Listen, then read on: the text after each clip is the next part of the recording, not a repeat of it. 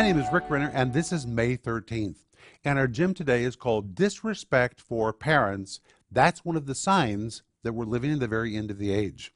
And the Apostle Paul writes about this in 2 Timothy 3, verse 2, where he says, "For men shall be lovers of their own selves, proud, blasphemers, disobedient to parents." That word disobedient is the word apatho. Patho means to be persuadable, to be controllable, or to be obedient. But when you put an A in front of it, the word patho then becomes apatho.